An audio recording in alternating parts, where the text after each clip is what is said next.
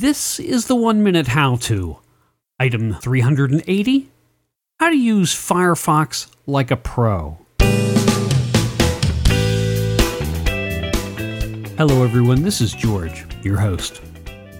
We spend so much time with our browsers that it only makes sense that we use a program that offers the best of all worlds.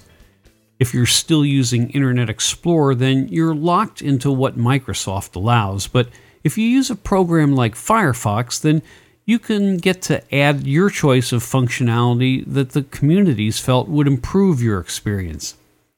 I'd highly recommend checking out the superior browser to see if its increased abilities are for you. This how-to is not about those add-ons, however. I could do a whole podcast on them since there are so many possibilities.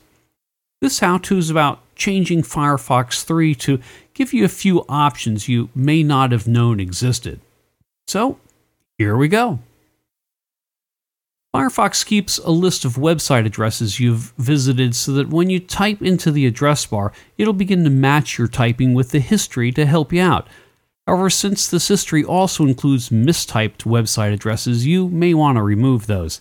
This can be done by simply using your arrow key to highlight the offending URL, then press delete. Or if you're on a Mac, shift delete. If you want to change the number of suggestions Firefox offers, enter about:config into the address bar. Scroll down to browser.urlbar.maxRichResults, right-click on the line, select Modify, and enter the number you'd like to see. We all appreciate spell checking in Firefox, but it only works in multi-line input fields. You can get the same functionality in single-line input fields by scrolling down to layout.spellcheckDefault and enter the value 2. Now, if any of that sounded difficult, I'd say just give it a try. It sounds more difficult than it really is.